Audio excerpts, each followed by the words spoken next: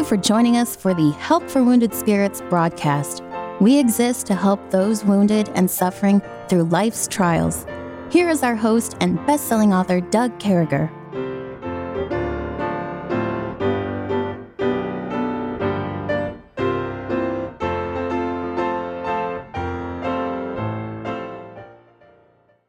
Great to be back with you, folks. We certainly hope this broadcast is finding you all well and in the arms of our Lord and Savior, Jesus Christ. And with us is our dear friend, Kevin Robb, down there in Phoenix. Good morning, Kevin.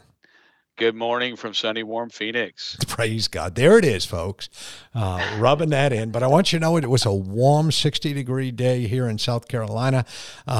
Just looking down, it's 63 right now. And folks, you just don't get that everywhere. But we certainly are glad to have you. This has been a real heady subject, a real tough subject. It's got Kevin and I are talking about this offline, people we know that have hurt us, hurt others. And boy, this is one of these subjects that really garners a lot of conversation. And we just want to say up front that if we can do anything to help you, contact us. I mean, if you can't get a hold of me, Kevin Robb, R-A-U-B, out there on Facebook, get a hold of us. Let us figure out how we can help you, get you to the right place. This is really tough stuff. I'm here to tell you, I'm here to assure you, ensure you, however you want to say it, both words work. God brought me to I'm in a wonderful church here in South Carolina, and I'm serving God in a wonderful way and have been for years. So there's the other side of narcissism is right where God wants you. I'm every bit as independent Baptist as I've always been, maybe even more so because we get to have the liberty and the freedom that God gives us and to grow. It's an unbelievable thing, folks, when God gives you his word through his man. Week in and week out, and there's no deceit in it. There's no craziness in it. It's just plain old, let's learn about God. Let's be prayed up. Let's have our hearts open. And it's incredible. For years, I was in an environment where, don't go beyond that wall. Now I'm in an environment where we don't go beyond the wall because this is what happens, and this is what God tells us. What a wonderful place that is to be. And we want to help you find that place, and we'll be glad to do that if you're not there. I know most of you are. I know many of you are in wonderful churches. I've spoken very many of them and still intend to do so. And so here we are. We've talked about love bombing, and at the end of love bombing, we got to get to the place where we knock you down a couple pegs through devaluation. We've talked about gaslighting. We're at the point where gaslighting brings you to the place where you really disbelieve reality. I mentioned to you a young lady who told me her boyfriend had her believing that the sky was really green. Her parents were no good, any of those things. And that's where we show up at intentionally sabotaging friendships or other relationships, intentionally sabotaging somebody, going out of your way to make sure that you're the most important relationship, that you're the only relationship, that we sit by the phone and wait for you to tell us what to do. That these are the people that come along and say, listen, I don't want you to talk to anyone else. I need to straighten you out. You can't handle this by yourself. Sadly, I've seen this recently. I've seen it in a lot of folks who have had contact with me and that I've loved and I think have loved me in the past. They get stuck in that. And the Bible teaches us a lot on this stuff. We don't intentionally sabotage people. A man that have friends show himself friendly. And there is a friend that never intentionally sabotages anybody that's closer than a brother. And it emphasizes the importance of when we have a good friend, we're not being sabotaged. When we have a good friend, we don't have to leave this. And I think it's very important, as you would, that men should do unto you, do also to them likewise. Kevin, I mean, over and over again, the Bible's clear. We don't have to be in these relationships. When we see intentional sabotage and when we feel it, when that perception's right, when things are right on, God will lead us. Yeah, the great to me example.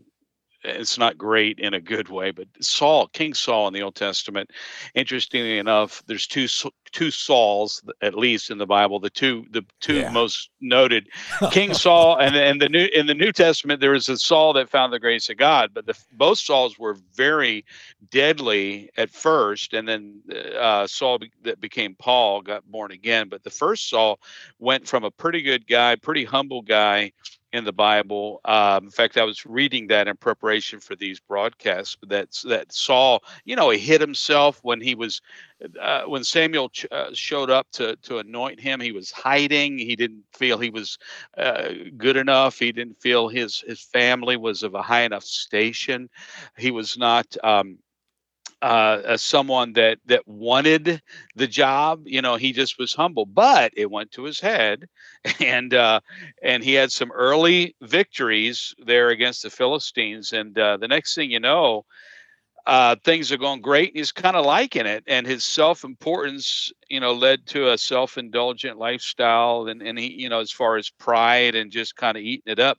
But this is the thing that jumped out at me, Doug, is he began sabotaging relationships because he recognized that his own son, whose name was Jonathan, right? His wonderful son Jonathan, against whom nothing is bad recorded, really took a liking to David, because David had killed the giant Goliath. And so Saul recognized that, and afterwards Saul was very wroth. It says in chapter 18, verse 8 of the book of 1 Samuel, Saul was very wroth, and the saying displeased him. And he said, they have ascribed unto David 10,000s, and to me they have ascribed but thousands. And what more?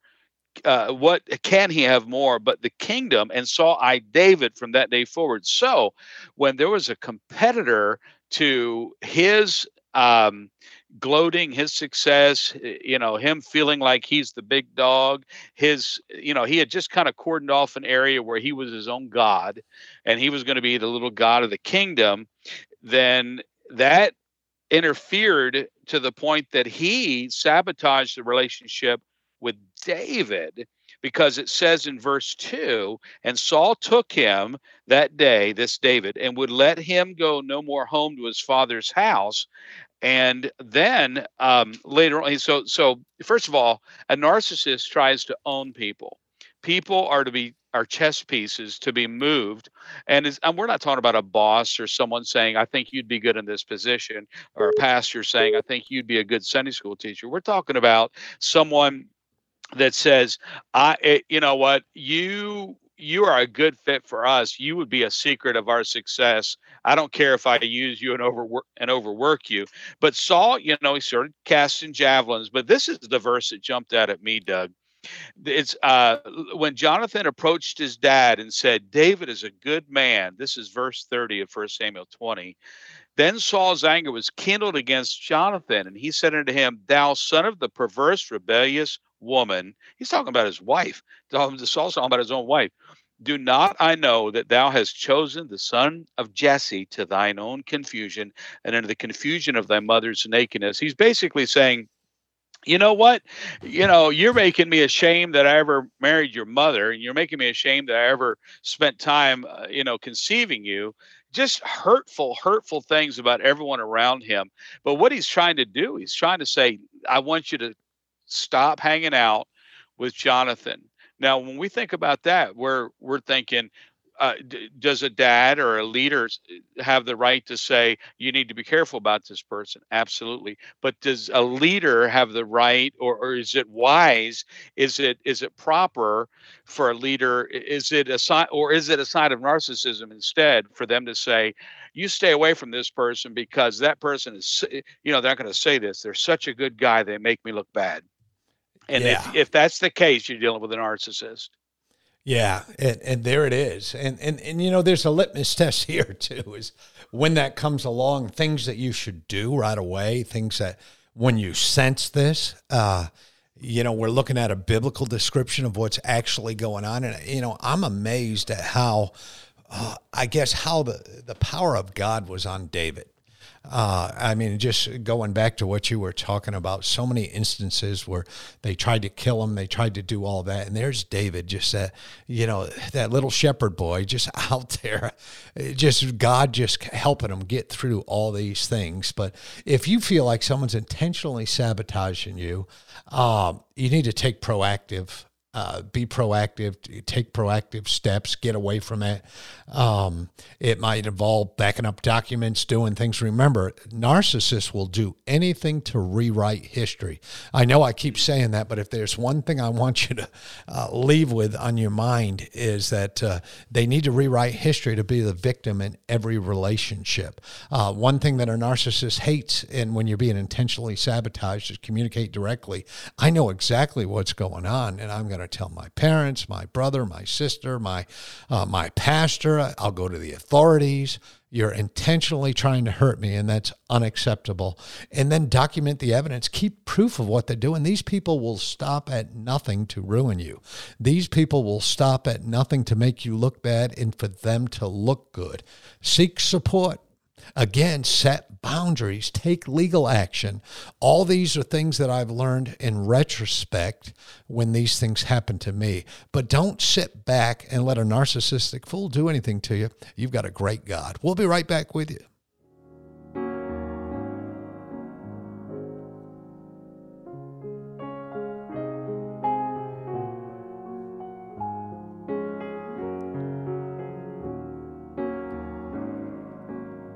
Well, and here we are as we go forward. And, I keep on going back. One of the first chapters I tried to memorize in the Bible was chapter 12 of the book of Romans. And I remember that verse that we've talked about a couple times. Let love be without dissimulation or hypocrisy. And if we have somebody who can't do that, if we're in a situation where we need to abhor that which is evil and cleave to that which is good. And that's essentially telling us, get away from the intentional sabotaging. When people are out to hurt you, they really don't stop at anything until they try to rewrite history. Now, I have seen narcissists, they're gonna drop the crocodile tears. They'll get a group of their people together and cry like a baby. I goofed, I messed up. They're not gonna apologize to you. They're gonna make believe they intend to do that, but they're never gonna do that. So folks, what I'm gonna tell you is you need a good church, you need a good pastor. We're gonna help you find one if you get a hold of us, if you're not in one. In many cases, you are in one, but this narcissist has you believing that the pastor can't be trusted. And Kevin, so often in these types of circumstances, that's exactly what people do, is they take out the important folks in your life, the close friends, the pastors, the parents, and things of that nature. Have you ever seen anything like that? I have, brother. When we're talking about pastors here, and of course, I've been a pastor. I've pastored 15 years in church plants, and I've also been the missionary. So I've been the guy visiting, and I've preached some revivals. So I've been the evangelist that spent lengthy time, and I spent time with good, godly men. And a mark of a good church is usually a servant mentality in the pastor. Jesus didn't just waste ink and paper when he put in his Bible, he that is great, let him be your servant or your minister. And Paul uses the term, putting me in the ministry. God counted me faithful, putting me in the ministry. So this idea of serving the flock, and unfortunately, there are some toxic leaders that make it up there. And remember, a narcissist will project what they're guilty of onto other people. So a leader, for instance, in a church, a pastor or someone like that, it could be a treasurer, it could be a head deacon or whatever, Sunday school superintendent, whatever. They will sometimes, let's just say if an evangelist comes in and he's a good, godly, humble evangelist, so, that's like David. When of David, it says David went out whithersoever Saul sent him and behaved himself wisely. So a humble servant who's not trying to overthrow any authority, he shows up. Okay, number one, of course, he's not going to try to listen to people dump on him about the pastor. But number two, if the evangelist or some other person who loves God is esteemed a threat, and so that he says, everyone stay away from this guy because he is sabotaging the church's authority, i.e., my authority, i.e., the image I have of authority, that is toxic. that is dangerous. And I've seen it before, not real often, but I've seen it enough to know that it takes place, brother. There's a projecting of our own of their own sabotage of relationships, that image onto other people, where they're able to say, you be careful with this person, he's a snake in the grass. I remember I was called that, I'm told, years ago by I had preached for a pastor, had great fellowship with him, he loved me, I thought. And then someone came to me afterward and said, he called you a snake in the grass. Well, I've talked to other people that also were guest speakers at his church, and they said, yeah, to their face, this individual was very, oh man, you're a great brother, praise God, let's talk about God, and let's talk about other preachers. But behind your back, he's calling you something bad too. So again, it's projecting their own sabotage on other people and accusing you, like David did. Like Saul did to David, accusing him of being subversive. And our government's doing that today. We all should be able to associate, somewhat the feeling of, we're being accused of being the ones who are causing insurrection, when actually there's some other stuff taking place. Yeah. So much there in what you said, so much truth. And, just quickly, again, reviewing what we learned from what our dear brother Kevin covered a minute ago from the Old Testament, and David and Jonathan. And, all these narcissists have a kingdom, even if they have nothing at all. They see themselves of being a king, a leader, a president, a community leader. You name it. You can put any name to it. A narcissist has to set themselves up in the top position. And when you set yourself up in the top position, in most cases, you're scared to death about being knocked down out of that position. We've seen it in recent times. We've seen Richard Nixon, who was, polling in the election before he even bugged Watergate. He was polling an election 25 to 30 points ahead. And but yet he bugged Watergate to make sure everything, he didn't want to lose. He didn't want to fall off his throne. And narcissists are the same way. There's a jealousy there. They're afraid of losing their kingdom, and what they do is they come along and say, well, I disapprove of this person's character. I disapprove of the things they're doing to you. You're a little different since you've been hanging out with this person. And folks, trying to be as practical as we can be here and saying, listen, the reality of these people is they're going to make a very compelling, comprehensive argument about why your friends, your dad, your pastor, and everybody on earth who's like them are no good. That's what their role is. Their role is to hold on to that kingdom, to sit in that high seat, to look down to people, to rule. Now, remember, this person I'm talking about cannot have a penny to the name.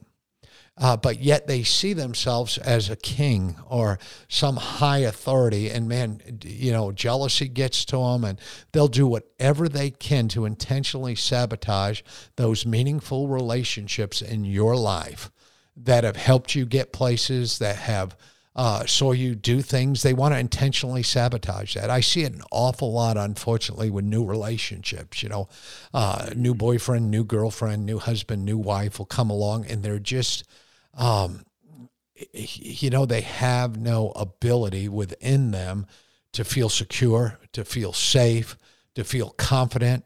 I have never been a jealous man. I try not to be. I've never really had a problem with confidence or something like that in my life. But when a narcissist got a hold of me, folks, they shredded me. They were trying to spit me out, and they even had me at a point, Mr. Self-Confidence, the guy in high school that was in half the yearbook pictures and all those things. They even had me doubting myself. And again, they got to keep their kingdom. They have to be on the throne. They have to be the right person. Mm-hmm. And you need to be careful of this, folks. And I hate not going back to Kevin, but we're right at that time where we got to bug off, but I want to say a couple things to you as we do that, as we close. I want to say, if you're in a position where somebody is intentionally sabotaging you, where somebody is, that person that have love bombed you, devalued you, gaslighted you, and so on and so forth, and you end up and you're intentionally being sabotaged, and you feel it, you know it. I want to tell you something, folks. That's not going to change when you get married. That's not going to change. Things aren't going to get better. It's going to stay that same way. So if you're in a position where that's going on and you're not married or whatever, get out of town. If you're in a position where you're married, get to counseling as quick as humanly possible. And God never puts anybody in a position where they will be physically or emotionally hurt. We're not talking about divorce, but I am saying get out of a situation where you're physically or emotionally hurt. If we can do anything to help you, make sure you contact us at Help for Wounded Spirits, Doug@woundedspirits.com. Kevin, Rob will be glad to help you. We sure do love you, folks. We hope you have a great day. And hey, listen, when you go out tonight, wear that smile that only God can give you. Thank you. May God bless you.